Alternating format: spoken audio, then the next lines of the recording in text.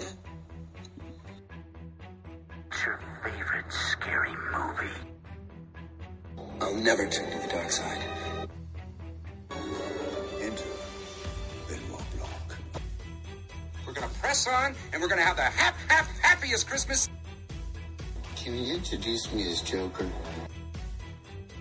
I am your father. Can you hear the music, Robert? Yes, I can. And here we go. Hello, everybody, and welcome back to Phil at the Movies. I'm your host, Phil Walsh, and you are listening to episode number 98 of this ongoing podcast series that is for the love of movies. Episode number 98, that means too shy of triple digits, and in 2 weeks' time, I will mark that episode accordingly. I think it will be the kickoff to Oscar weekend, so a lot to celebrate at that particular point, in addition to crossing the triple-digit milestone. So looking forward to that again, only made possible by your support, your encouragement, and most important of all, your friendship. So from the bottom of my heart, thank you for being a part of this cinematic journey each week and letting me fill you in, if you will, on movies and cinema alike. Now that is the subject and topic of today's episode. A lot to talk with you about two Oscar-nominated films, two contenders for Best Picture, and frankly, two films that are on opposite sides, if you will, of the spectrum. One much more in the dramatic category, historical context, the other one more so in the comedy realm, though I would say it also does blend a little bit with drama, so it might imply it being a dramedy. But the subject matters could not be any more stark. And of course, the films that I am talking about today on the first end will be Killers of the Flower Moon. This is Martin Scorsese's 3.5-hour historical epic, which is one of the most engaging and truly emotionally haunting films that I have seen in quite some time. And, haunting not in the sense that it is a horror film, though there are horrifying moments in this film. It is very much a real-life story. It's a true story based on what happened to the Osage Indian tribe in Oklahoma at this point, over 100 years ago, and the absolute travesty that was done to this people, all in the name of greed and avarice. But more on that in a little bit. On the other end, American Fiction. This stars Jeffrey Wright, and this movie is a splendid surprise. Again, this was not one that was on my radar, but it sort of snuck up on me, and it really is easily one of the best films from last year, and I can see why it made a lot of people's rankings, and I'm delighted to see that it is being praised and receiving a number of nominations, particularly for Jeffrey Wright in the Best Actor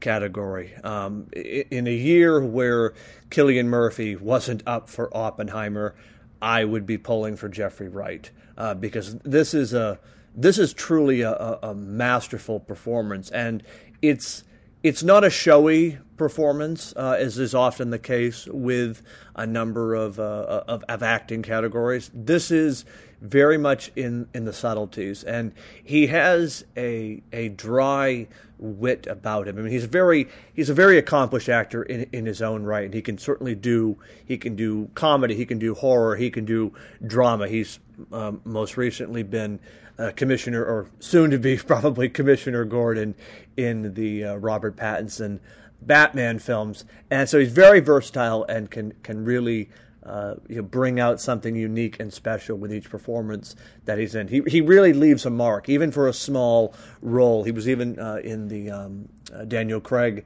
James Bond films. He popped up a number of times, and he's always an actor who delivers. And this is again one of those cases where he's really firing on all cylinders. So those are the two Oscar-nominated films that I wanted to touch on. Certainly, these are not all of them, but I wanted to profile a couple just ahead of Oscar Sunday, and certainly going into Oscar weekend, I will give you my predictions on the winners for that night, who I hope will be the winners on that night. But I wanted to really talk about these two films, one, because they are so different in terms of tone, in terms of story, but the sort of unifying factor are the performances. These are truly magnificent films with standout first-rate performances, and both of them just happen to be Oscar-nominated films as well. So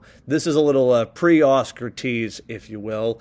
And then lastly, to close out today's show, I will conclude with a sort of a mini review. Won't be an in-depth one. I expect I'll do a full-length episode at some point, but do a little tease ahead of next week's Dune Part 2. I'll give you my thoughts and review of Dune Part 1, which came out in 2021. And this is, of course, ahead of Dune Part 2, which is coming out next Friday, though I will be seeing it on February 29th. And so when when the episode drops next week, you will be getting close to a real-time reaction. I will be coming home from the theater and recording my thoughts and immediate reactions to the film, which is garnering tremendous praise. There's always, of course, the danger when there's so much hype and anticipation that, can a film meet that level of intrigue? Well, by all accounts, and this again as of the recording of this episode, the film has garnered tremendous praise, with many people calling it one of the greatest films ever made, certainly one of the best films of this century. It is being put up in the same pantheon as The Godfather Part 2, The Empire Strikes Back, Terminator 2, The Dark Knight, certainly a sequel that surpasses the original in every shape and form. So I'm looking forward to seeing this film in just over a week, under a week. So I'll report back next week with a real-time reaction, and as I said, I will undoubtedly do a full-length episode. Probably, maybe I'll divide it into two parts, kind of like the films, and do a more in-depth discussion and analysis. It'll probably be a good episode for a special guest star or two. So we'll save that for after the Oscars. But that is what is coming up over the next few weeks, and of course what's going on here today. So back to the first main topic, and that is on Killers of the Flower Moon and American Fiction. So Killers of the Flower Moon, it is actually based on the book of the same name. And I'll start off first with just a brief reaction to the book, because while it provides the basis for this film, again, as I said, it's describing what happened to the Osage Indian tribe in Oklahoma and sort of the involvement of the FBI into a series of murders in this community. Now, the book certainly details that horrific event, but it is much more on the point of view, shall we say, of the FBI. It's really an FBI story, and that is one that has been profiled and told many times in many forms. And that's certainly, it's a compelling angle, because at the core, this whole event triggers the creation of what ultimately would be the FBI. But that is not how the movie goes, and I have to say that was a masterful stroke. Martin Scorsese, who wrote and directed the film, and just right at the top, I have to say, the guy still got it. I mean, he is an 80-odd-year-old man, and he is firing on all cylinders. And I mean, I would put this film right up there in the top 5 of his best work. This is, I mean, I know I sort of use this word a lot, but it is cinema. This is a piece of cinema. But interestingly, when he was writing the film, he very much started it from sort of the point of view of the book, and it really focused on the FBI. It focused on Leonardo DiCaprio's character, and interestingly enough, Lily Gladstone's character, her character, or the person she plays of Molly, she was barely in the film, barely in the script, and that was a decision, a change that was, I think, warranted, because the real story here, it's not about the FBI. It's not about the creation of that organization, and it's not really about the investigation, even though that is the sort of the central tenet. The real story here is about two people who were in love and the incredible betrayal that happens. And it just sort of plays into the whole fact of what happened to these gentle and kind people. The film is moving. It is a prolific account of greed, of avarice, of scheming, of betrayal, of loyalties. I mean, the central sort of hook, if you will, involved a number of members of this tribe dying off in mysterious ways, or maybe not mysterious ways, but a number of them were dying off, and it happened enough that it triggered an investigation. And interestingly enough, a number of these Osage members were marrying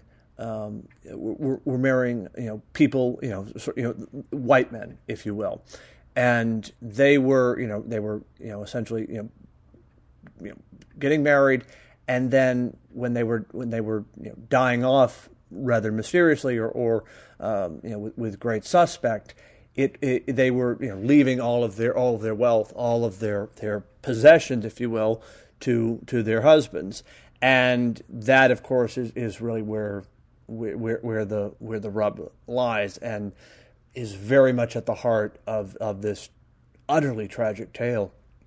And so, in the case of Molly, who is played brilliantly and devastatingly by Lily Gladstone, again, sidebar, she should win the Oscar this year. This is just a beautiful and tragic performance, and she does it. I mentioned earlier about showy performances. This is very much a subtle performance. It's a grandiose circumstance and situation, but Lily Gladstone brings such a finesse to it that a lot of it lies in the details, in the glances, in the reactions. Her eyes truly tell a story. But back to the sort of the main plot, if you will. Molly is very sick. She is sick throughout much of the film, and there's no explanation why, but she just can't seem to be getting any better. And her husband, Ernest, who is played also brilliantly by Leonardo DiCaprio, he is charged with giving her medicine. And again, she trusts him implicitly. Again, much of the story, much of the plot revolves around this real improbable love story. And Leonardo DiCaprio, he plays sort of this guy who's trying to figure out his life, and he comes back to his hometown, and once there, he sort of goes under the wing, is taken under the wing, if you will, of his uncle, a guy named William King Hale, who's played just magnificently by the great Robert De Niro. And Ernest, he's a veteran, but he's trying to figure out what exactly to do with his life. And what ends up happening is he sort of discovers this friendship, this kinship, if you will, through with Lily, and it's very much a sort of a flirtatious romance at the start, where he starts doing his job as a cab driver, and he's taking her back and forth, and ultimately, of course, their romance develops, and they get married, they have 3 children, and it's very much an interesting a beautiful love story. Like in many ways, you would think, oh, well, happily ever after. Well, that is not the case, because sort of behind the scenes, Ernest's uncle is orchestrating all of these killings of many wealthy members of the Osage tribe. And again, it's all for greed. It's all for for money's sake. And again, the idea is that by killing off these people, they'll accumulate more wealth, more property, more status, more influence. And again, it's all about money. And as I mentioned, Molly is sickly. She's diabetic, and she gets progressively worse. Her family ends up dying again, all under sort of natural, but at the same time mysterious circumstances. And it's again what's this whole event that triggers the investigation. And God, I was gutted by the end of this film. Absolutely gutted. And what I think is so remarkable and brilliant about this film is it does not hold back. This is not an attempt to, gloss over what happened. Martin Scorsese is showing exactly what happened to this tribe, to these people, and he spares no detail. He spares absolutely no detail. And I think that is where the real strength of this film lies. It's not, some people have knocked, it's too long of a film. And I will grant, 3.5 hours is a long time. And I will say that, for me, I don't have to watch this film again, not from the standpoint that, it's a travesty, no, or it's a bad film, but the story, the emotional rigor that you are put through as a viewer, it's almost one of those experiences you can't replicate it, and in a lot of ways you don't want to replicate it again because it is so painful, because there is truth in this entire story. Again, I was both astonished and sobered by watching this film. I mean, again, putting aside the performances, the cinematography, the direction, the script, I mean, those are all technical achievements. But just from the gripping nature of the story, and again, the fact that this happened, this is not some fictionalized, I mean, again, there might be some creative liberties taken here or there, but this is a true story. And I think that's what makes it work, makes it hurt all the more so. And again, I think it's why it has an effectiveness. You don't want it to be true. You want Leonardo DiCaprio's character to do the right thing. You want him to steer clear of his uncle. And yes, he does. There's testifying and whatnot, but it comes at a cost. He was poisoning his wife. He was betraying the love of his life, all for money, all to accumulate fortune and power, and targeting people for no other purpose other than they had something and somebody else wanted it. It is brutal. It is an absolutely brutal story, and it will leave you sobered. I mean, you watch this film and you just can't help but feel shame, feel disappointment, feel hurt. It's awful, and it's rather interesting.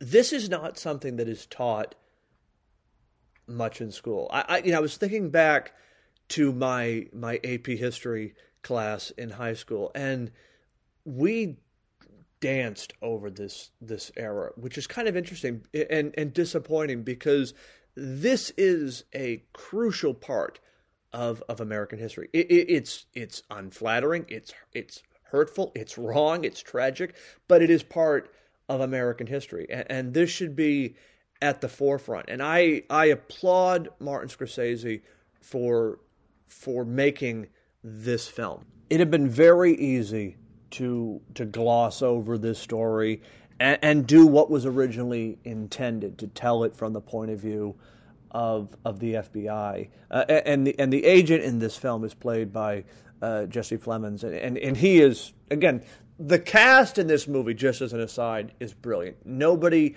phones in a performance. Nobody is half-baked. Every performance is top-notch. And that's, again, to be expected in something by Scorsese. But back again to the subject matter, you could have easily gone a different route with this film. And yes, it could have been factual, it could have been true, but you would have been missing something important. You would have been missing the key tenet, which is this story. And the fact that Lily Gladstone's character went from only appearing in a few pages of the script initially to having what is essentially the lead role was a stroke of brilliance. And again, it really shifts the perspective.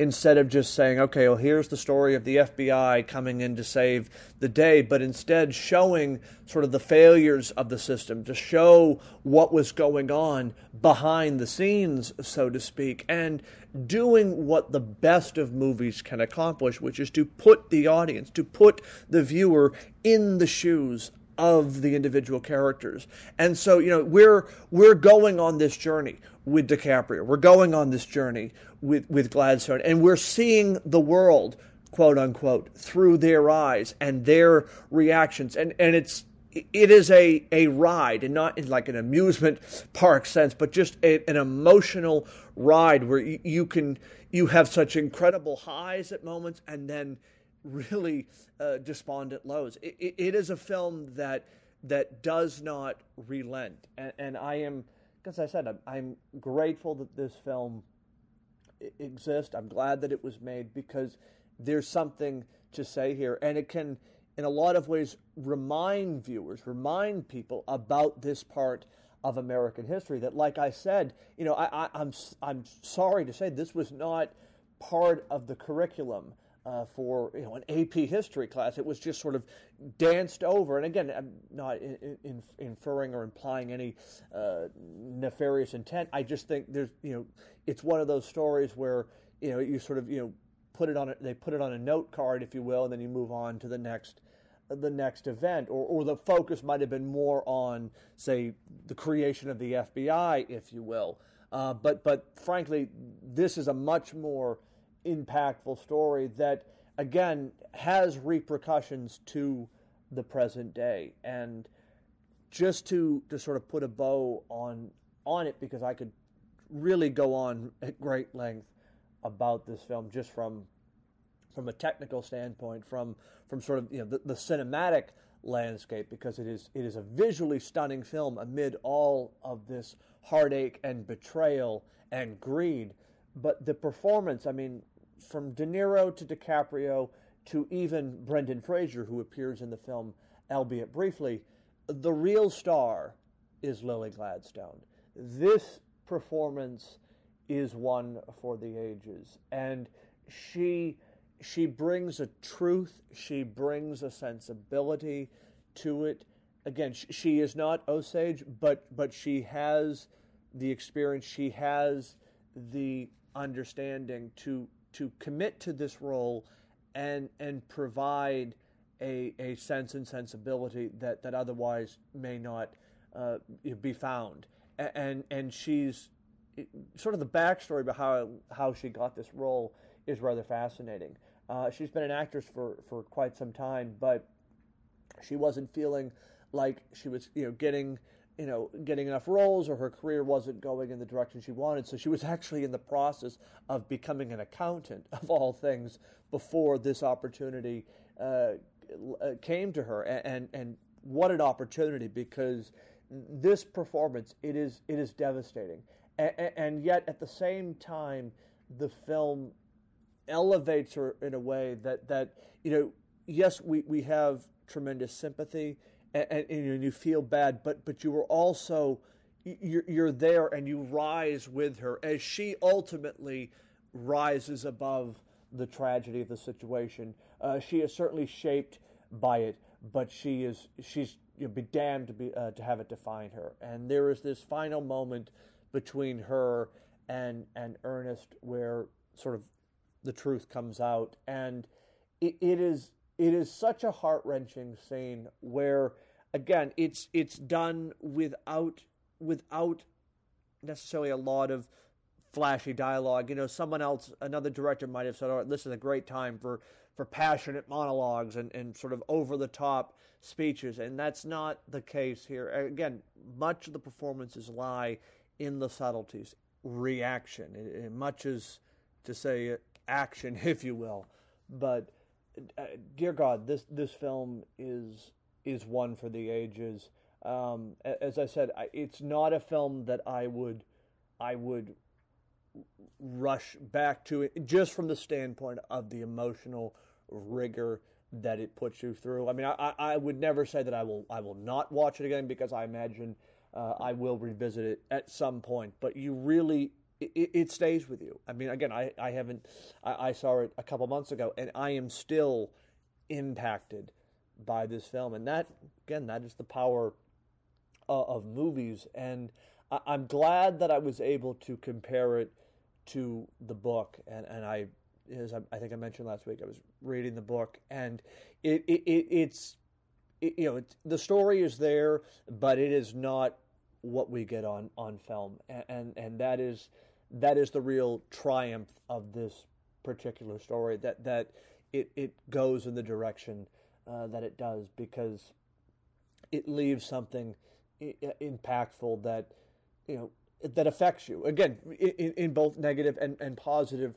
responses, but also an acknowledgement of what happened, and an awareness of a painful truth and part of American history. So I'll just say to tie up this end, I would highly recommend checking out this film. It is worth the watch. It is 3.5 hours. I never felt the length. I was so engaged and caught up with the story that I never felt it. I sort of said early on in jest, but also with some truth, a film like Maestro is 2 hours, and that felt like a 5-hour film, whereas Killers of the Flower Moon is 3.5 hours, and I never felt its runtime. So, I mean, again, a lot of times it comes down to sort of engagement and overall interest in the particular story. And I will just leave one last point, because the film ends in a rather clever way. And again, this is another hat tip to Scorsese. Normally with a historical drama, at some point, usually by the end of the film, you will be treated and subjected to endless text on the screen, paragraphs, if you will, kind of summing up what happened after the fact. And that is not the case with this particular film. Yes, there are moments of text and whatnot, but Scorsese ends the film by showing us what happened and telling us what happened, not through the usual quote-unquote paragraph reading against a black screen, but through representation in a radio play, an old stage play, if you will. And I thought that was a brilliant way to end the film. One, it keeps with the time and tenor of the film, but also gets the information to the audience in a much more creative and impactful way, instead of just having it be a bunch of words on the screen where your eyes glaze over. You're still caught up in the story and in the experience of this movie. And so I just have to say that was another great technique to really tie together this film and really deliver home the message to the audience. Again, one of last year's best films, and I was saying to a friend the other day, in a year where Oppenheimer was not the front runner, if you will, or the year where Oppenheimer was not released, I could see this film garnering much more attention than it has. Not to say that it's been shut out, because it has been nominated for many accolades, but it's one of those movies where I expect it will continue to receive appreciation and credit, because it is a staggering and sobering achievement that, again, does not mince words. This is not a whitewashing of history. This is the unvarnished and painful and, yes, accurate truth. So hats off to Scorsese and to everyone involved. This film is, not to overuse that word, but I think it is fitting, a masterpiece. It is a masterpiece of a movie. All right, and now for a change of pace, a change of tone, if you will, on to American fiction. Like I said, today was going to be two sides of the spectrum, and certainly this is a good palate cleanser, if you will, and that's not to diminish the film in either capacity, but certainly Killers of the Flower Moon, there's a lot of heavy material. And this feels like a great way to tie up this conversation before I get into the first Dune. So American fiction, which stars Jeffrey Wright as Thelonious Monk Ellison, who is a frustrated novelist who has written countless books, but none of them have made any money. And while he is taken seriously, he has been unable to sort of make it in the writing industry. And he looks at a lot of these books that are written by black authors that are sort of playing to stereotypes and offensive tropes, and he's sort of frustrated that these books are dominating the sales market, if you will. And so, sort of as a joke, as a goof, he writes a book that is in that tradition, in that style, not thinking it'll be taken seriously, and of course it is taken seriously. He writes it under a pen name in order to separate his previous work from this story, and it becomes an overnight bestseller. And he's sort of caught up in this creative chaos, if you will, of an industry that wants and craves this kind of entertainment as opposed to thoughtful and methodical literature, which is something that he has espoused and written about for years and years. And it's just a wonderful blend of both comedy and drama. I would really say this is a dramedy more so than anything else, but the humor in the film is quite subtle.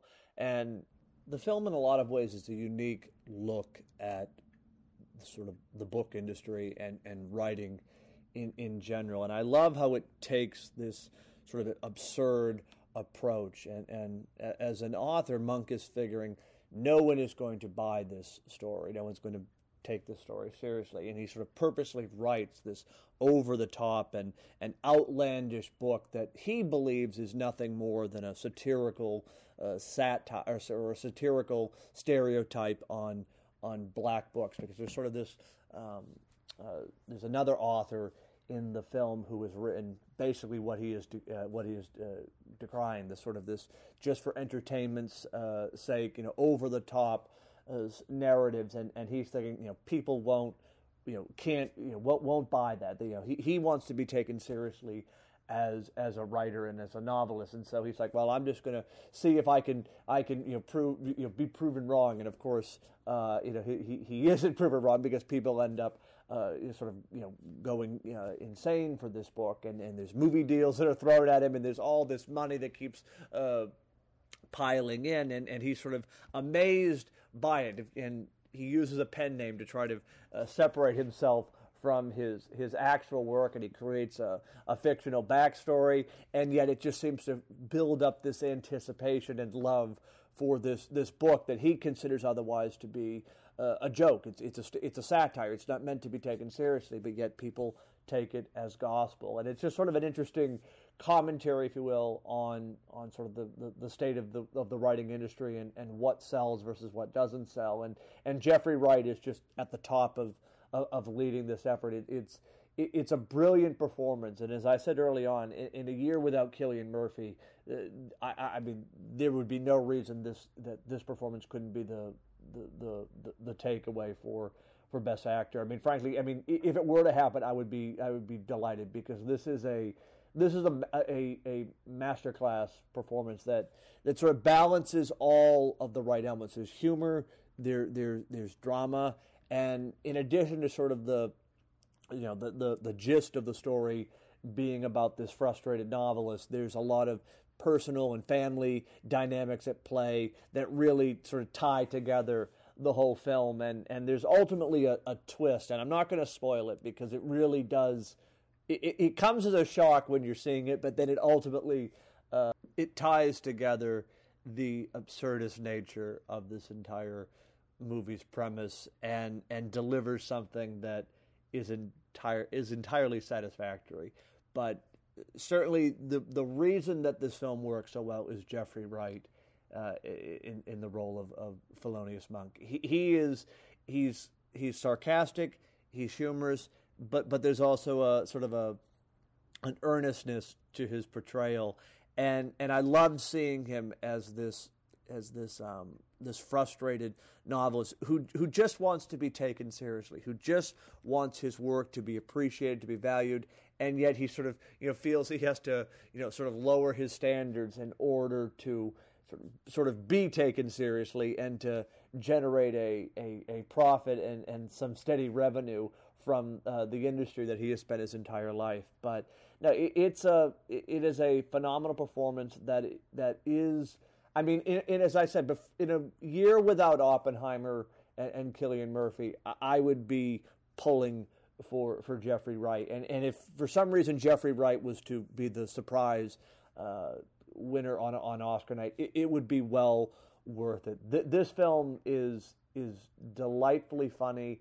It is sharp. It's smartly written. The script is brilliant. I mean, again, there's never a moment where the pacing feels off. It carries from scene to scene, and that's really the thing. The movie, from the moment it starts to the minute the credits roll, again, right with that twist at the end, you're never distracted. You are just so caught up in this story, and that is a testament to Jeffrey Wright. I mean, the whole cast is absolutely brilliant and hilarious, and Sterling K. Brown plays his brother, and he's quite a character in this film, and they balance off each other remarkably well. But this is Jeffrey Wright's film without question, and he is the glue, if you will, that holds the film together and just brings it all so perfectly into just this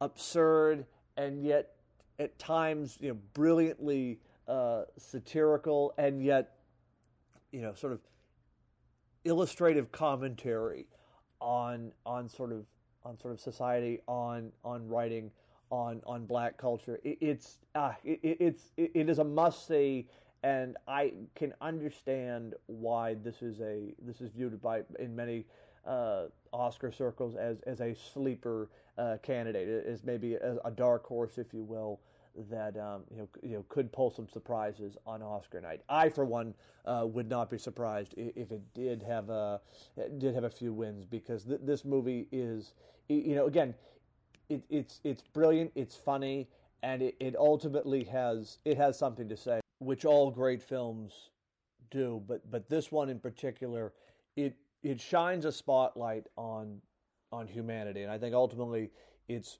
shining a light on truth, and it does it through not through lecture, not through scold, but through humor. And humor is the great sort of equalizer in a way, because if you can laugh at a situation, you can ultimately understand a situation and understand points of view better than you would if it was to come at you in a more dramatic and sort of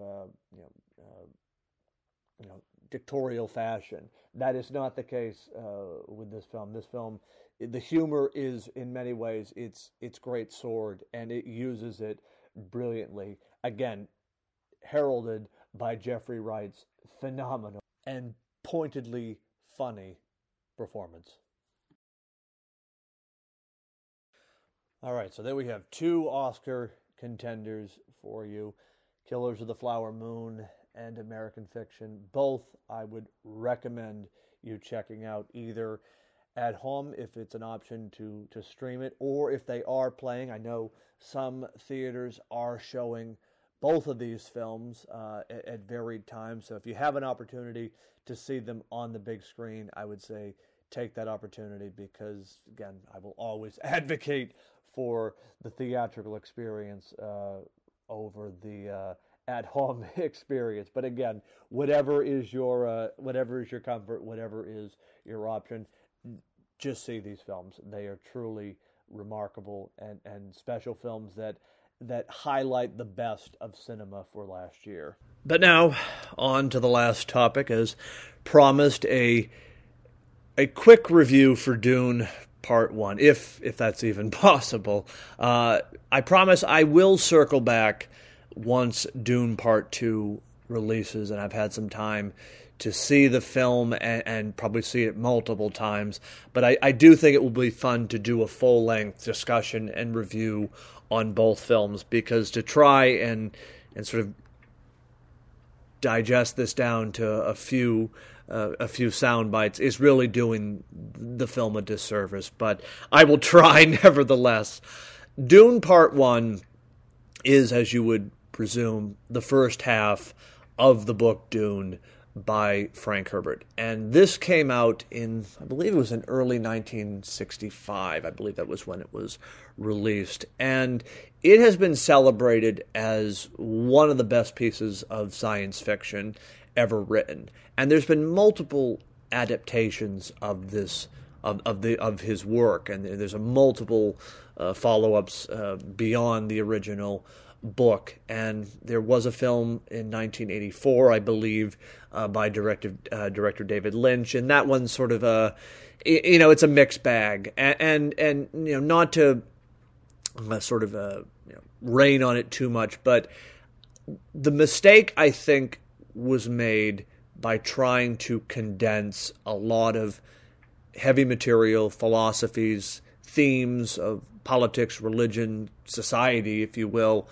down into about 2 hours. You can't do that with the scope of this narrative and do it justice. And so right off the bat, I think that was the stroke of genius by director Denis Villeneuve, with dividing the film into two parts, because part one is just that. It really is the world-building film. This movie is so grand in its scope. It's certainly in the conversation as a great sci-fi adventure epic, and certainly I could understand if someone would rank it as one of the greatest ever made, of course referring to part one in this context, because it is a marvel. It is very much an odyssey. The performances are standout, and that's, not to necessarily cry foul about the genre, but a lot of times in these types of films, I should say, you will not get standout performances, or you might get half and half.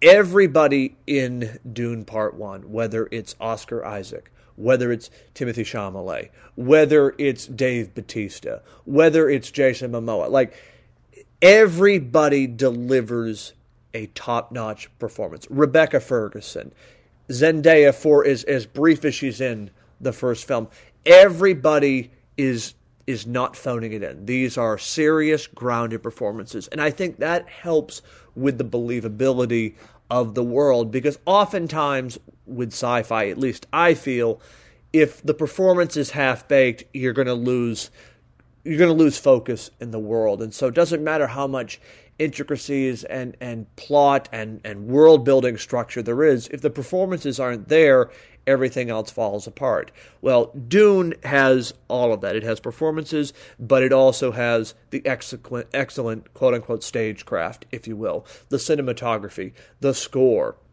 the structure of the film. You feel like when you're watching the first one, you feel like you're being a part of an odyssey, a giant epic, if you will, and it transports you into that world. Again, for me, I was a little mixed when I saw it the first time, but even I have come around to truly appreciating it as this wonderful and magnetic and just grandiose sci-fi epic that truly is, for all intents and purposes, a work of cinema. And again, that's, I think, part of the reason why these films, particularly in this case, the first one, resonates with so many people, is that it's all played seriously. There's nobody winking at the camera. There's no campy performances. Everything is being taken seriously and real. And it's, again, dealing with themes and philosophies that we ourselves deal with in our own lives, in our own politics, but yet it's put in the context of another world, another galaxy, if you will, that it kind of makes it all the more exciting and even relatable. Timothée Chalamet, he anchors the film as Paul, and again, he never turns in a bad performance. I will just say that. And I wasn't going to lean too heavily into Dune Part 2, but just from what I have seen of the snapshots and the early reviews that have come out, it looks like he just continues it even more so with the sequel. But no, Dune Part 1, I would say watch it, even if you're not a fan of necessarily the genre, from just a cinematic standpoint, from a technical achievement, from just great storytelling and world building. It's all there in this film. It really does feel like this sort of larger than life tome poem, if you will, brought to life, right there in 3D. And it's truly, it's an experience. That would be how I would describe the first Dune. It's an experience, and it's really something you have to see in order to believe, in order to understand. I know that probably may seem like a cop-out, and I apologize, if you take it that way, but I really do feel it's one of those movies you have to experience it in order to truly appreciate its value and for what it has to say. But all that being said, I'm feverishly looking forward to the Dune Part 2. Again, all these early reviews have just sort of cranked up my excitement and anticipation to an 11 on a scale of 1 to 10. So that should tell you how I feel about going into the sequel. But I will save that for next week's show. Again, there'll be a kind of a live reaction, if you will, right after seeing the film. So it'll be fresh and post leaving the theater. So again, once the temperatures cool, I will certainly do a full length review and discussion on that film and the first one as well, just so you can kind of look at it in the context of as one movie. Because that's what I think is so exciting. The first film really ends just as sort of as the energy reaches that sort of fever pitch point. And I mean, what a great way to segue into Part 2, because it sort of leaves you at your highest moment. Again, bravo. That's all I have to say. But I will leave it right there for Dune. We'll pick it up more next week with my reaction and thoughts on Part 2. I hope you have a great weekend. I know I will be having a great weekend. I'm going to be seeing Tenet, which is Christopher Nolan's 2020 film, which, again, that's a film you have to experience. That's a vibe movie in every sense of the word. But I never got to see it on the big screen when it was released in 2020 on account of the pandemic. So I'm looking forward to seeing that film, and I will certainly chime in with my thoughts and reactions at a later point in date. I will leave it there for now. I'll be back next week, and we will certainly do this all over again for the love of movies.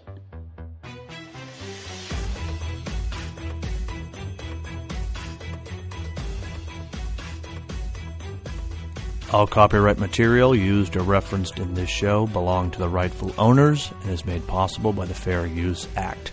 Thank you for listening to Phil at the Movies.